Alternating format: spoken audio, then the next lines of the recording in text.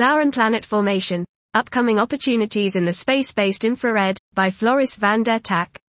While ALMA and JWST are revolutionizing our view of star and planet formation with their unprecedented sensitivity and resolution at sub-millimeter and near IR wavelengths, many outstanding questions can only be answered with observations in the thermal, mid and far, infrared domain. Many of these questions require space-based observations to achieve the necessary sensitivity and/or wavelength coverage. In particular, how do interstellar clouds develop filamentary structures and dense cores? What are the masses and luminosities of objects at the earliest stages of star formation? What are the gas masses of planet-forming disks, and how do these disks disperse during planet formation? How is refractory and volatile material distributed within the disks, and how does this evolve with time?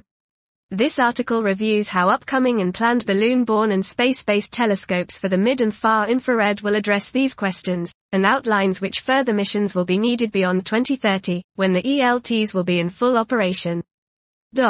This was Star and Planet Formation, Upcoming Opportunities in the Space-Based Infrared, by Floris van der Tak.